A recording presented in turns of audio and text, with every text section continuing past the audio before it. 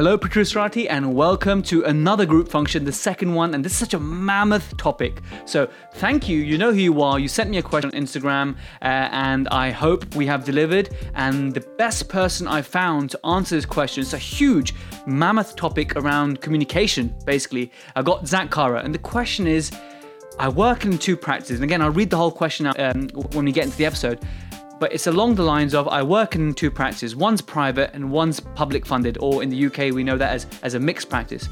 And my patients keep choosing the cheaper, inferior option. So this dentist is finding that she's having to do a lot of really large, ambitious composites and a lot of MODBL sort of amalgam restorations with a dovetail inside and just patch up dentistry.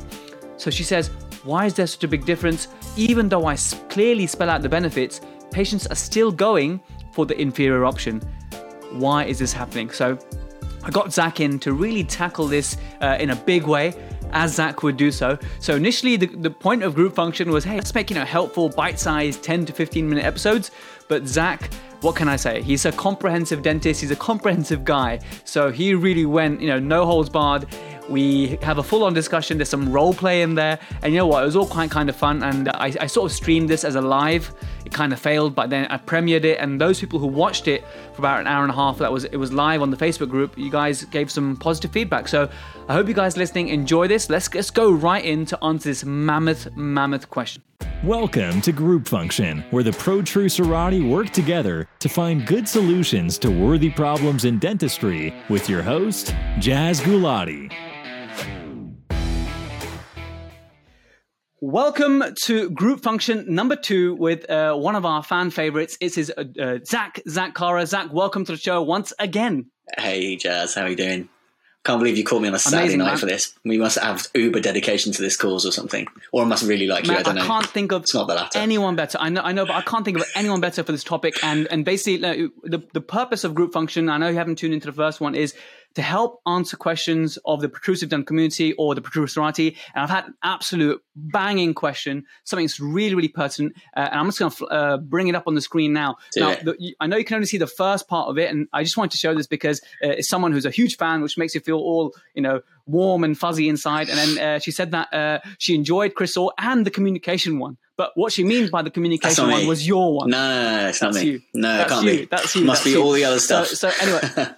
She sent this amazing question, and I'm going to read it out so that those people who will be listening in the future can tune in and really follow what we're saying. And so, Zach, you can see it as well. So the question is, I'll read it out. I wondered if you could have some advice, please, right? I'm working across two practices, one fully private and one mixed practice. So those people from abroad, not in the UK, a mixed practice is like public dentistry and fee per item private dentistry. And one thing I think me and Zach have agreed not to go too far down the rabbit hole of to discuss too much about NHS and public dentistry, because it shouldn't be about that. There are other points that we can tackle which will be much more sort of universal, and those are I think the concepts will flow.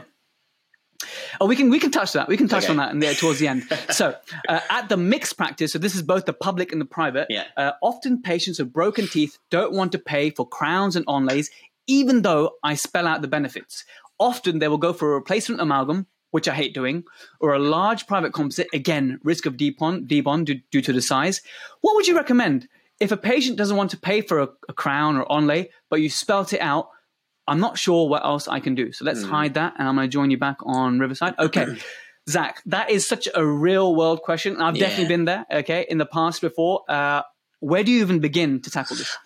I completely agree with you. This is stuff that we have all wrestled with, and we wrestle with every single day, isn't it? It's classic day-to-day judgment call type dentistry where, to be straight up about it, it just sounds as though whoever's written this question, by the way, hi, and thanks for the question. By the way, I love this group function vibe, and I'll try and keep this short and sweet with you because I know this otherwise turns into an hour and a half podcast. So let's not go down that rabbit hole. But we love those. We do, but this isn't the time or place. So, but basically, it sounds as though whoever sent this question has done the damnedest to provide the most kind of thorough, in-depth discussion of pros and cons and alternatives and all that stuff you were taught as a dental student, which is totally informed consent, which is absolutely the right thing to do. But then her patients are choosing the worst option in her opinion, right?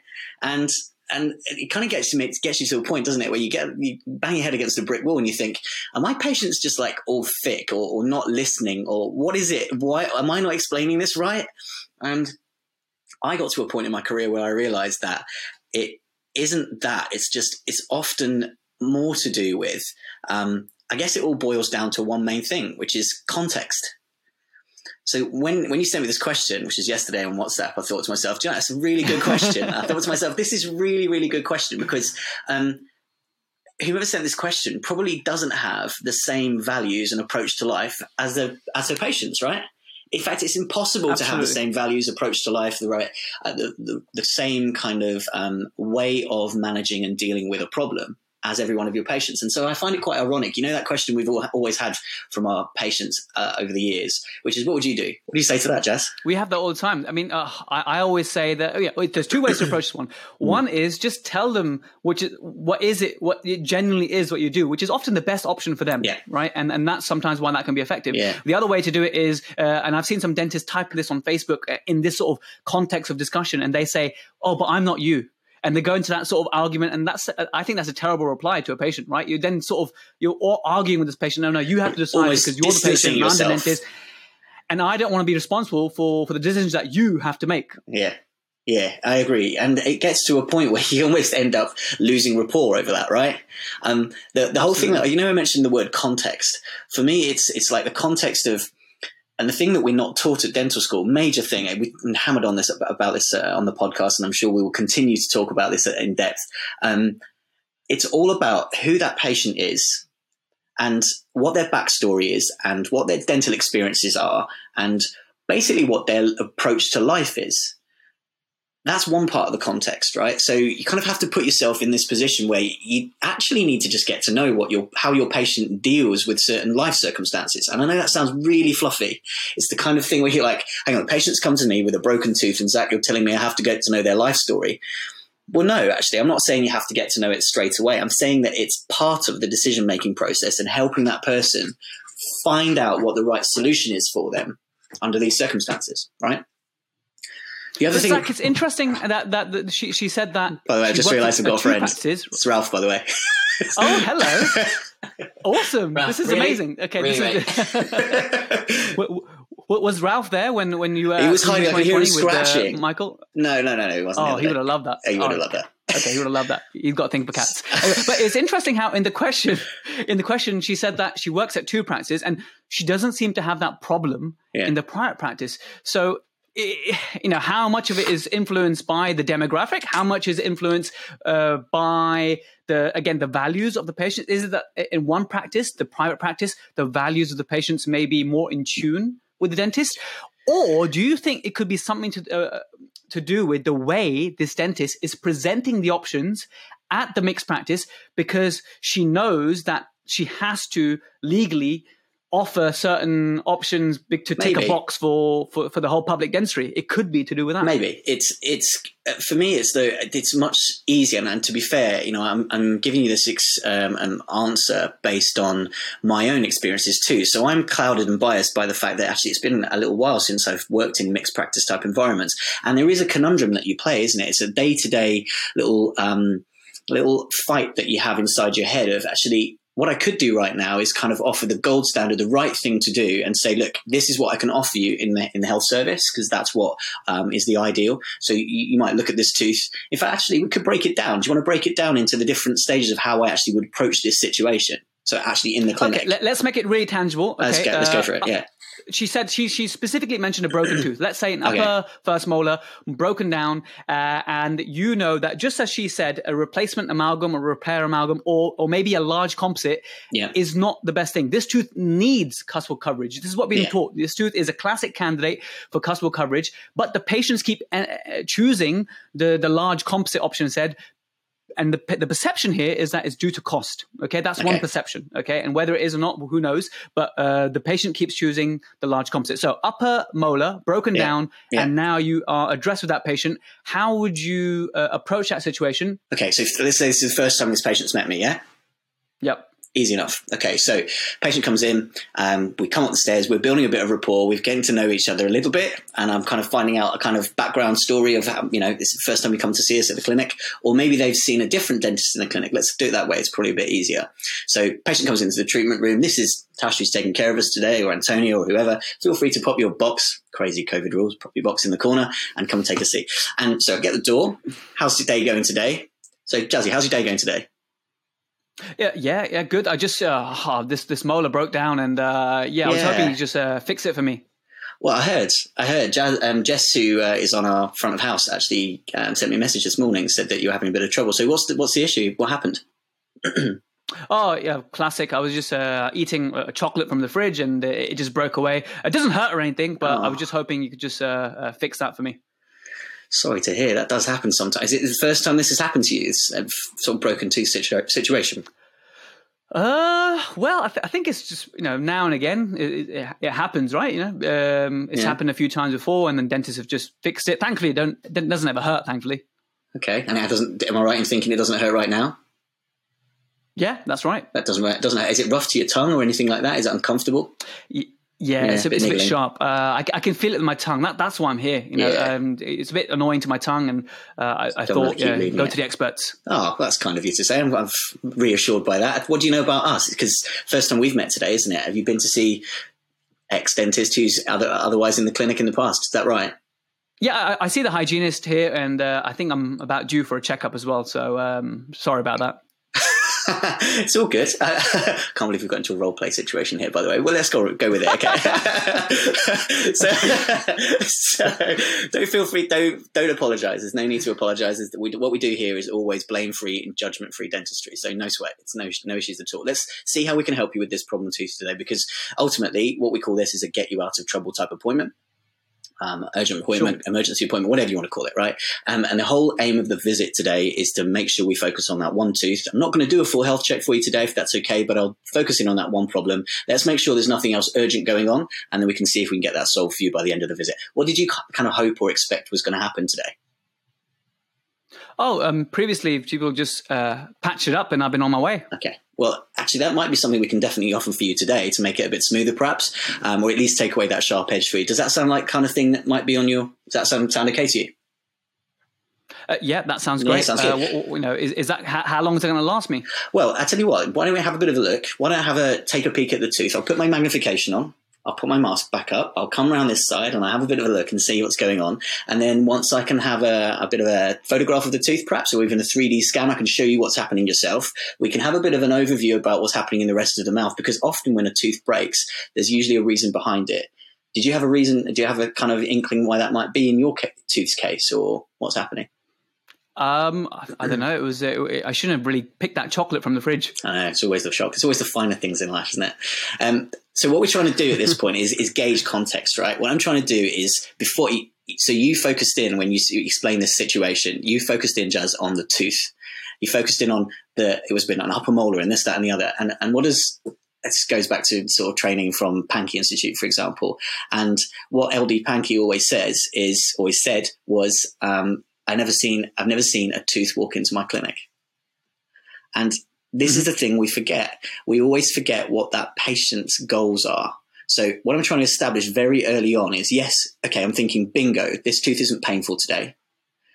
Actually, that's giving me an insight into possible diagnosis, isn't it? I'm probably thinking, okay, why is it not sensitive? But the patient doesn't need to know this at this point, okay?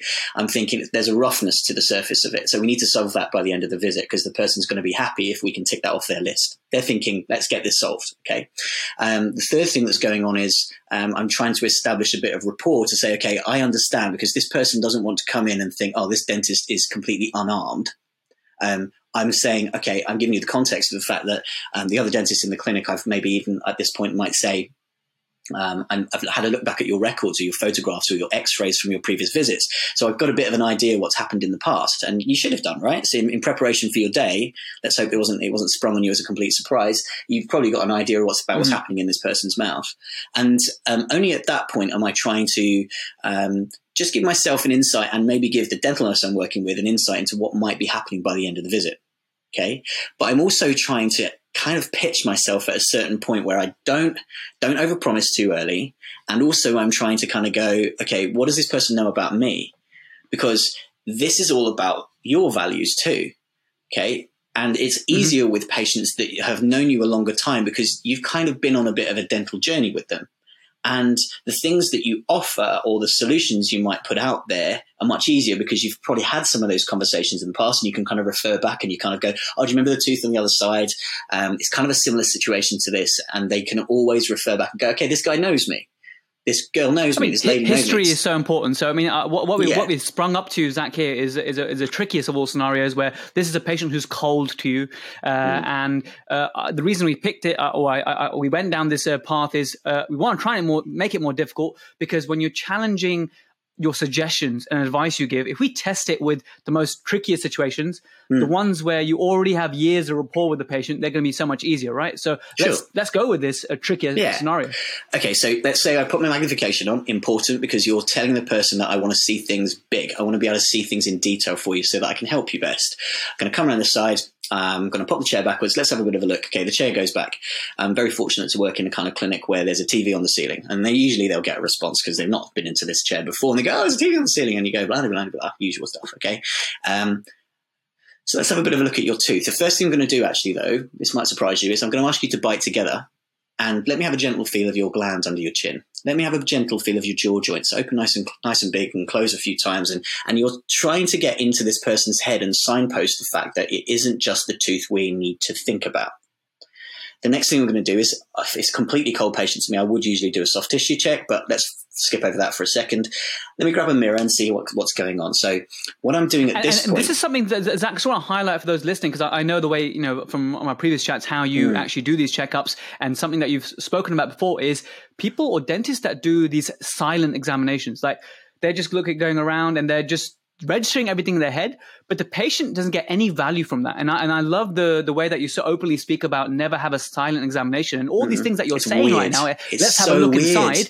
Yeah. But this is the reality, Zach. I think most dentists, okay, perhaps a lot of us are introverted, and we are doing our checkups like just checking around, open, close. Okay, you're fine. But what you do and what you offer and what you discuss brings so much more value. So I just wanted to highlight that.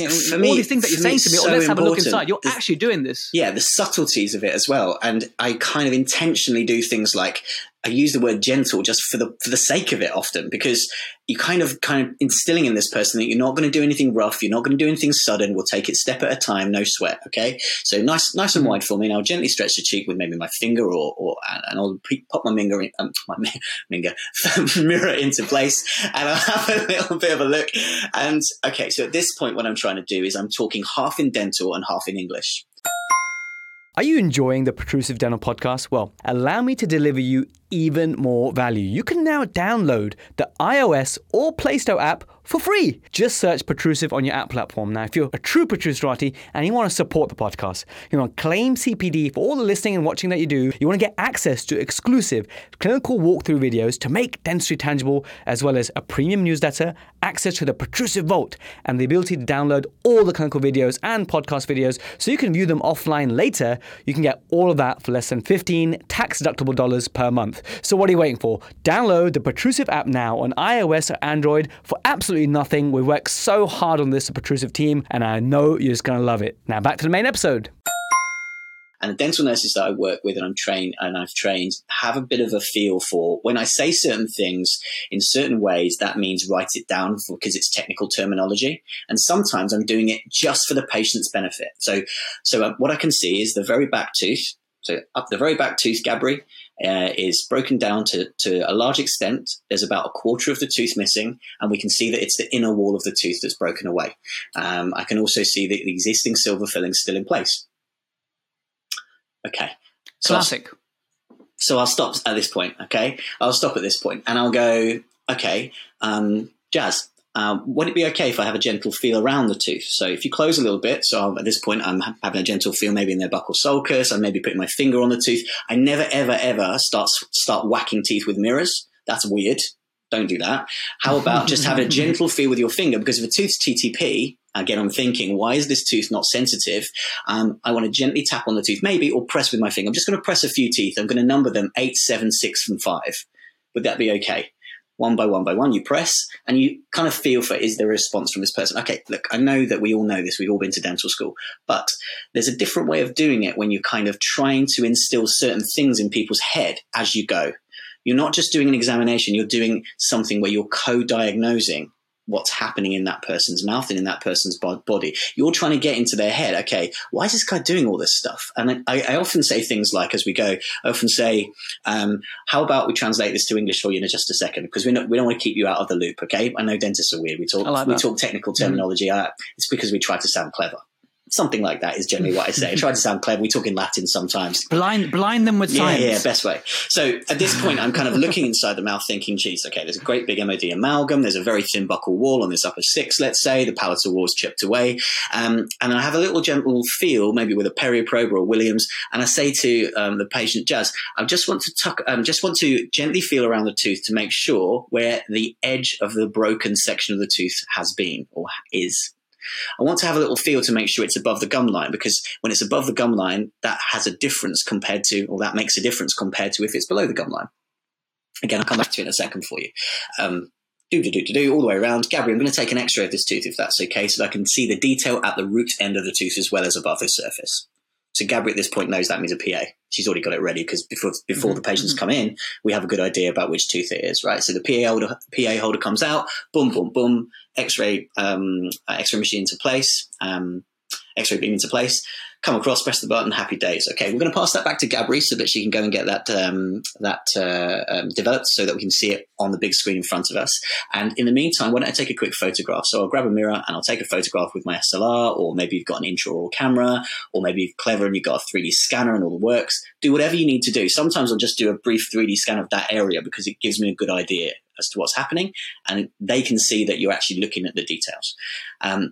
Jazz, why don't I just pop? I tend to tap on the shoulder or on the bib that's on the shoulder. Jazz, why don't you have a sit up for a second? I'll click the button on the floor, and you can feel free to take your glasses off. They're a bit silly, those anyway. And we'll have a bit of a look at the X-rays and the photos. How about that? Would you like me to give you a bit of that sounds good. Would you like me to give you a bit of a kind of maybe a brief overview about what's happening? Does that make sense? Yeah. So there's two things that's going on in my mind. One of them is that wait, am I Jazz the patient now or Jazz the podcaster? I don't know who I am now. I don't know where I am either, mate. This was supposed to be done about 10 minutes ago. I don't know why I'm still waffling on, but it's cool. Let's run with it, because no, you're adding so much more value. I mean, this is the classic Zach. You know, I ask you a question, but you not only answer it and you will answer it because we're getting there, but you're also providing multiple times value of what we asked for. So you're really adding so much value because people are following this along. And I think the role play bit was just genius. I think people have a few laughs, but also it's going to make it extremely tangible. Carry on. Okay, cool. Well, look, so now you're explaining to me, I'm the patient, you're explaining to me. You're the patient. Okay, so what I'm thinking in my mind at this point is I need to relate everything that's happening to Jazz's world and Jazz's life. Okay. And the reason why, to answer the question kind of in the context of whoever asked the question is that I found in the past in some different practice types that people approach their problems reactively. So you have to put yourself in the context of where you are, what type of demographic you're typically looking after, and what they have come to accept as normal. Okay, so if they've been seeing a dentist for 20 years and it's patch up with GIC every single time, you've got to think instantly in your head, okay, whoa, slow this down, because there is no point you coming along and thinking big, clever stuff that you learned in textbooks, which has no relevance to their life. They don't have the time, money, effort for it. They don't give a damn because they're used to waiting for stuff to break and hope to their, cross their fingers that there's something left to fix. Okay. And a lot of can I just add to this point? I just want to add to this one specific point, because I work in a practice that has a well-known capitation plan, right? So people pay a monthly fee, and everything's included. They just have to pay the lab fee, right? So this is something that's probably there in anywhere in the world. You have something like this. Now, get this. Sometimes I will say to a patient, okay, you need a crown or whatever, but they're so used to having patch-ups that even though it's costing them a real absolute bargain, it's a fraction, they're only paying the lab fee compared to what a private patient would pay. For them, it's not about the cost or the fee at all. It's just they're they've actually, they're accustomed to getting patch-ups. They found these patch-ups to be successful, painless, easy, and this is what they're paying for. And they this use it as their insurance in. Policy. They treat that type of kind of approach as, I tell you what I do is I pay my X pounds per month, and all I can do, that gives me the opportunity to phone up at any moment something goes wrong, and I get it solved within a day or two. Usually without any hassle or stress. Exactly. It's not sometimes about the fee, because the fee for in these patients, I'm telling them, look, you can have a crown, which is the best thing for this tooth. Yeah. It'll last longest. It'll protect your tooth, and it's not so much money compared to a private patient. But they're like, no, you know what? I've had patch ups all these years. So again, it's a value thing. It's what they're used to. Exactly what you're saying. It's also to do with the fact that some people have got this inner monologue and a thing that you will never ever solve, which is that they believe that's how the world is. Some people believe that it's okay to lose your teeth. You know, the type of patient who comes to see you and they go, oh, haven't I done well to keep my teeth for this long? And in your head, you're like, no, actually, it's weird that you lost any of them, to be honest, because your values are different. Your training and your professional training means that you approach the world in a completely different way to them.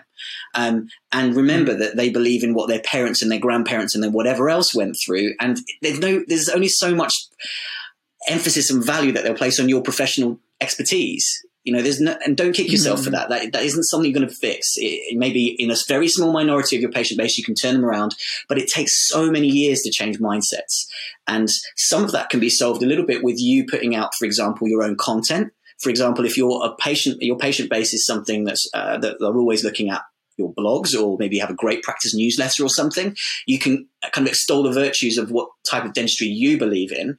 And then you might become the person in that clinic, the lady or the gent or whoever it is, whoever you are, that they come to because they believe in comprehensive stuff too. And you know what happens is your patient base is self-selecting. You actually get the patients you deserve, because if you believe in comprehensive stuff and that's all you do every day, and actually, you can quite fairly say to somebody that if you want to have something patched up, that's completely acceptable to me. What I can do to buy you some time. Actually, should we go back to the role play? Should we do that? And that's Let's weird. do it. We should have some sort of video effect at this point. Let's go back to that for a second, because at this point, I'm showing you a photograph of this broken tooth, right? Ugh, is that what my tooth looks like? Yeah, isn't it crazy? I can imagine having a job where you have to look at this all day long. So shall I talk you through? I do that a lot. I'm going to nick that one. Feel free. And you know what? All of this stuff lightens the tone. It sets the scene for you're not going to get old school weird dentistry here. And that matters a lot to me. Perceptions matter a lot to me, okay? So at this point, I might show the photograph and I will kind of give you a summary. Can I give you a summary just for 2 minutes based on what I can see? Would that be okay? Sure. Great. So there's 3 things that we always look at in every single tooth, whether it's on a photo, an x-ray, and the x-ray is coming in just a second, by the way. So some of the things I'm telling you, I'm going to mold around what's about to appear on the screen. Okay. But basically I'm looking for, is your tooth well embedded in its foundations? Teeth are kind of a bit like tent pegs in the ground. So imagine there's the ground. This is an upper molar tooth. So the ground is here and your tent peg is well embedded inside. In fact, funnily enough, your tent peg's got 3 roots like this. So it's quite well embedded, a bit like, when you go bowling, you put your fingers in a bowling ball like that. It's kind of really well embedded, okay? It likes it there.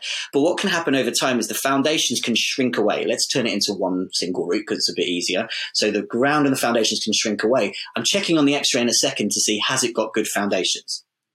Does that make sense so far? Yes, yeah. Brilliant. So that's the first thing, but really the main reason why you're here today is chunking and checking there. What? Yeah, was that?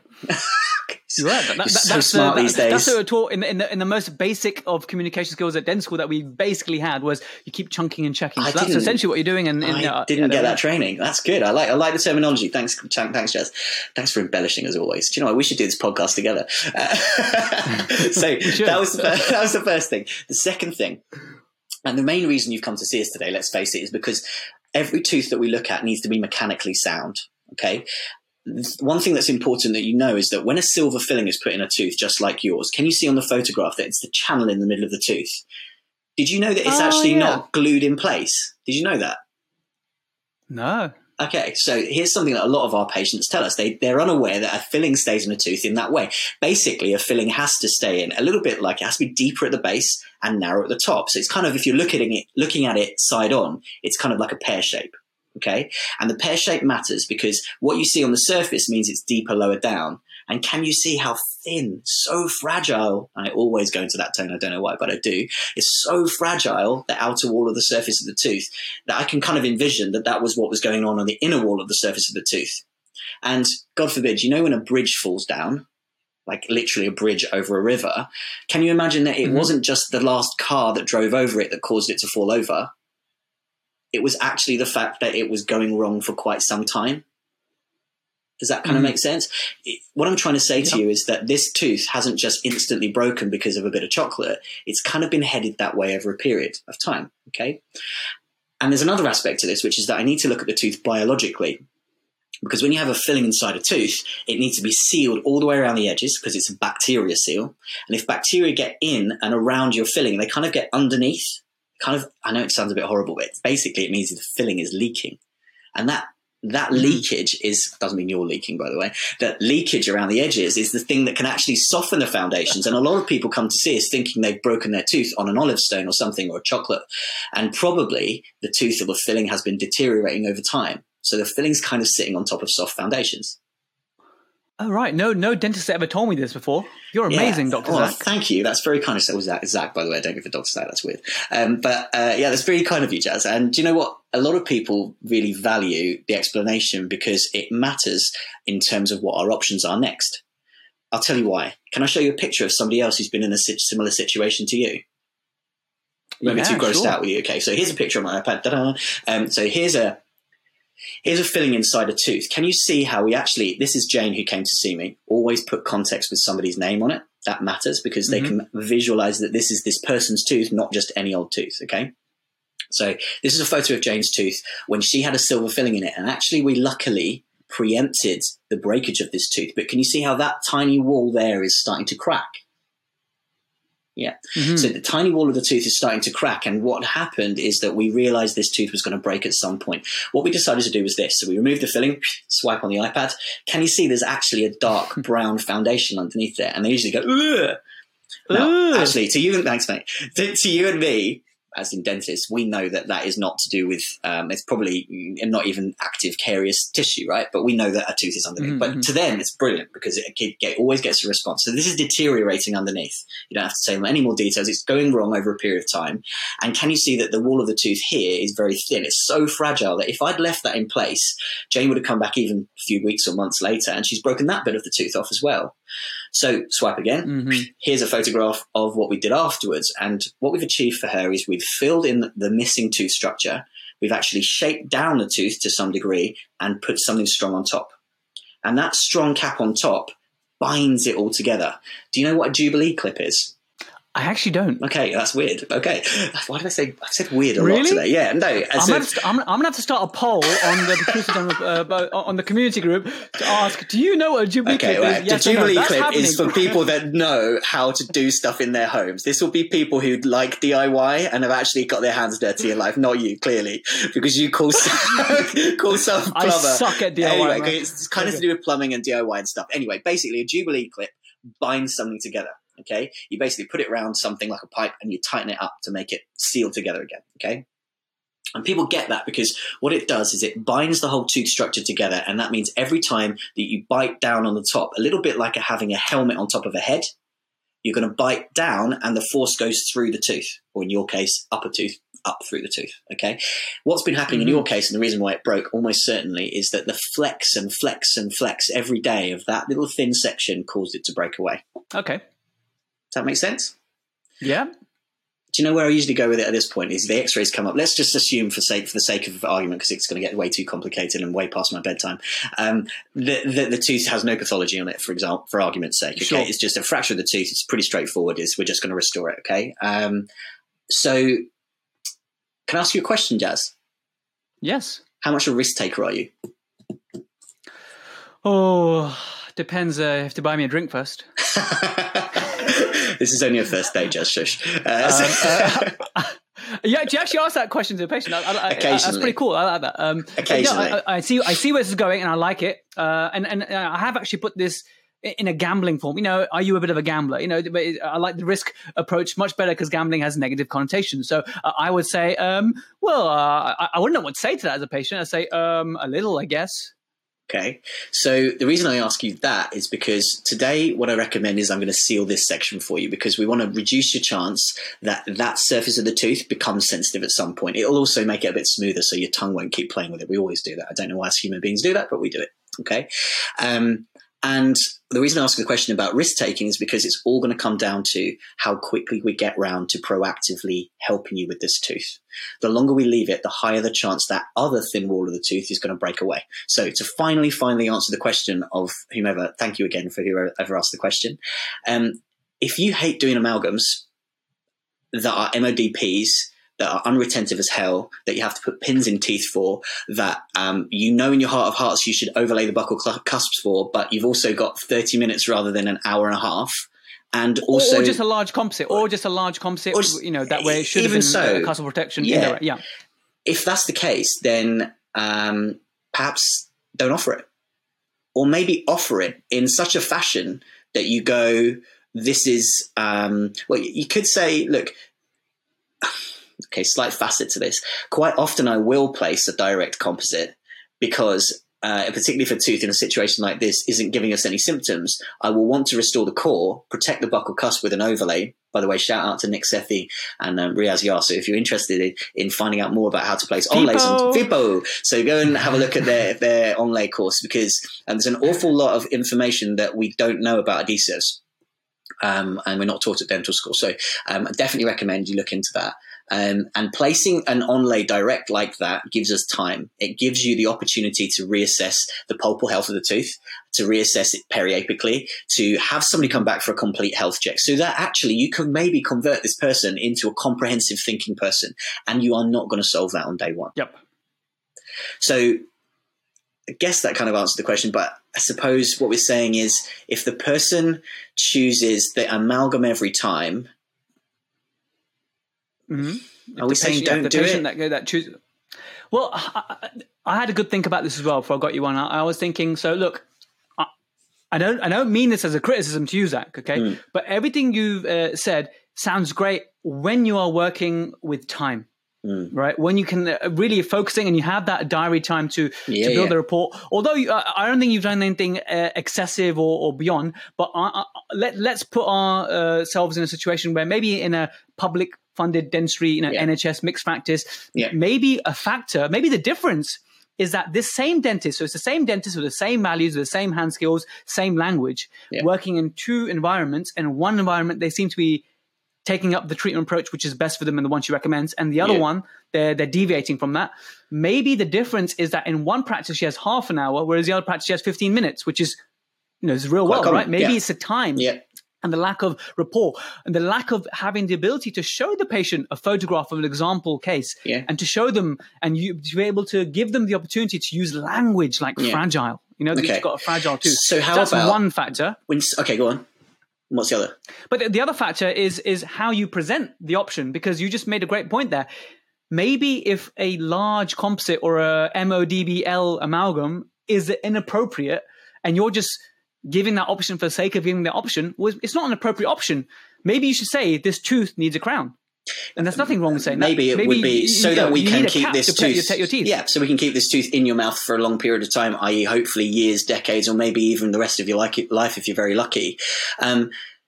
Then we need to do something strong and proactive. And that means that we need to protect that thin wall, because my worry with this tooth, Jazz, is that if that remaining portion of the tooth breaks off, we could be in a situation where you come to see me and there's no tooth left to rebuild. And if that's the case, then, well, actually, let me ask you, how would you feel? And that question... Oh, I'd hate that. Okay, so if that's the case, then we need to do something proactive about it. So what you're trying to do is kind of, again, contextualize that person's goals, values, plans for the future. And if that person says, I'm never losing another tooth again because that was a horrible experience and I hate the gap and I've always wanted to do something about the gap, but everything just seems to go wrong. Let's face it, actually. I have said this so many times. If I hadn't ended up in dentistry, I could very easily have been a terrible dental patient. My sixes are pretty heavily filled. Things could have gone pretty horribly wrong for me, and I could have ended up in a world where I hated dentistry, because that's not because I'm maybe not doing the right things, but just because stuff happens and you tend to go down, without getting too philosophical, we all go down a kind of direction and path in our lives, right? It's hard to remember what it was like to not know the stuff that we know and take the decisions that we've taken. You can't backtrack. I find it really hard to remember what it was like not to know how to brush my teeth. And to be honest, I didn't really know how to brush my teeth until I was taught by a dental hygienist when I was in 2nd or 3rd year at uni.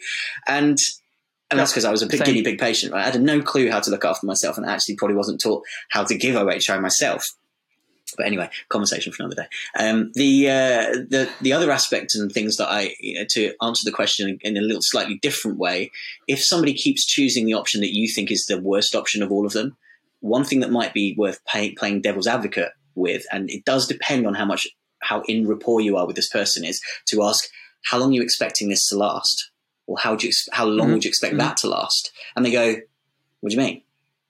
And that's, again, the point at which you need to kind of rethink the whole situation, because if they haven't opted into the fact that we're just space filling with this problem, then you need to kind of have them understand that actually you need to take half a step back, look at your whole mouth. And if you're chipping bits of teeth off everywhere, again, why do you think that might be?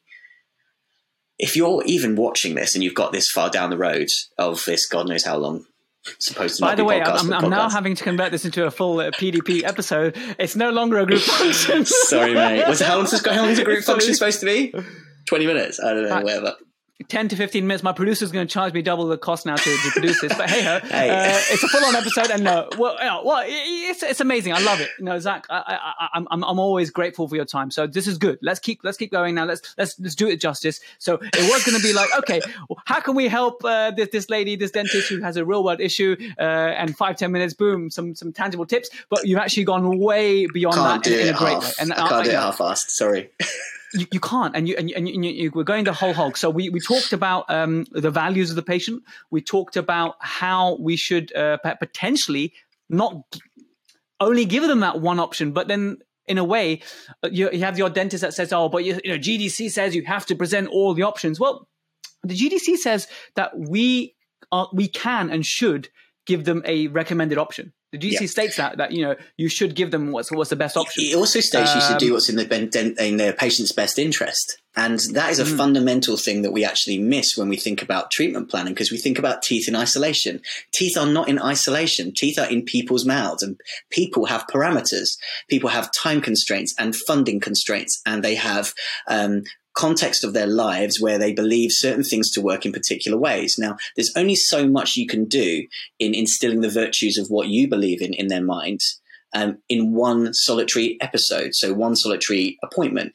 You can seal a tooth and make it biologically sealed, try your best with a bit of Fuji, classic bit of patch-up dentistry to buy some time. But what I'm really doing there is bringing them back for a complete health check. And on a second appointment, you've got a better idea of how much they've, one, retained the information, or some of which you gave them last time, give them time to think about options for the future. Maybe I wouldn't have given the full options about crowns and restorations or whatever on day one. I would have waited till the complete health check. If you think they need longer, then maybe I'm not saying don't work in a public health type clinic, but I'm saying maybe if you've got this far down the road of listening to this episode, then maybe you are the kind of person that should be thinking about working in an environment where you've got so much more time at your disposal and technology at your disposal, and invest in your magnification and photography, because if you can't communicate with pictures, you're so handcuffed. So for the future, that's the direction I would go in.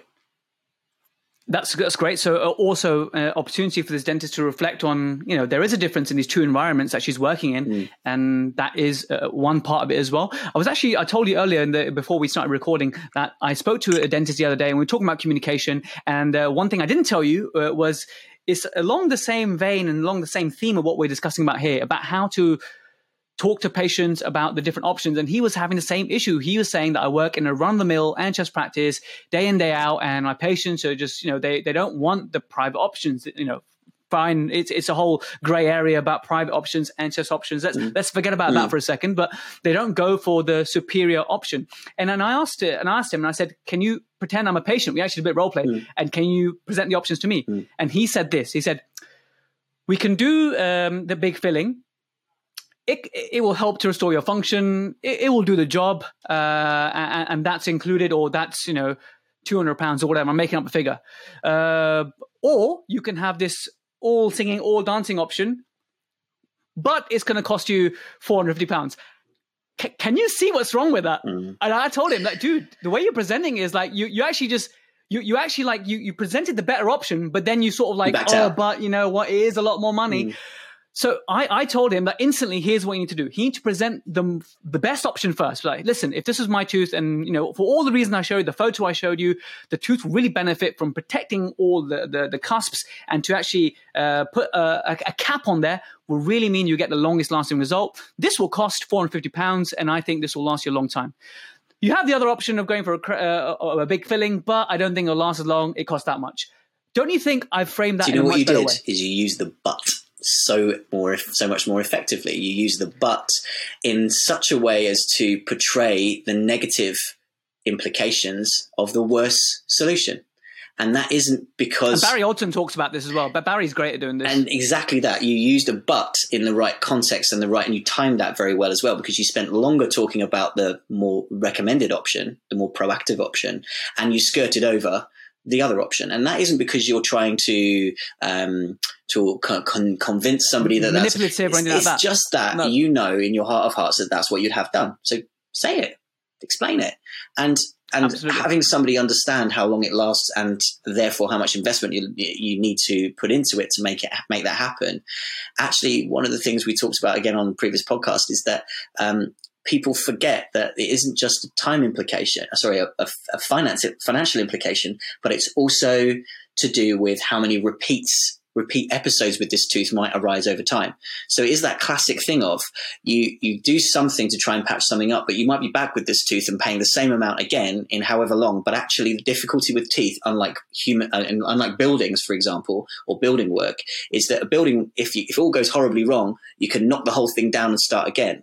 The difficulty with teeth is that once it's gone, the bit that Mother Nature gave you is gone. I think that's the fifth analogy in this episode. You're always full of these crazy analogies. And the funny thing is, not one of these analogies you've said on the previous two episodes. So there we are. Feel free, those who love Zach's analogies and way of communicating, you got these great ones. I mean, wow. I mean, again, I think we have now answered that question, you know, of this dentist who's feeling as though that the patients are choosing inferior options. So I hope that helped you. I know, you know, I'll message you once this is out so you can give us your feedback, see if you found that useful. I've changed my mind. I think I will put this as a group function because we helped it answer a question. We did it in just a super comprehensive way. Yeah. You know, nothing. Comprehensive dentistry needs comprehensive answers. Yeah. What can we do? I'm sorry, guys. I just talked too much. I need to go and get on with my life. No. But it was good. It was good. It was useful. And you know what? I think what this shows is that this is such a mammoth topic, and we couldn't have done it justice in 15 minutes. So we spent 4.5 hours on it.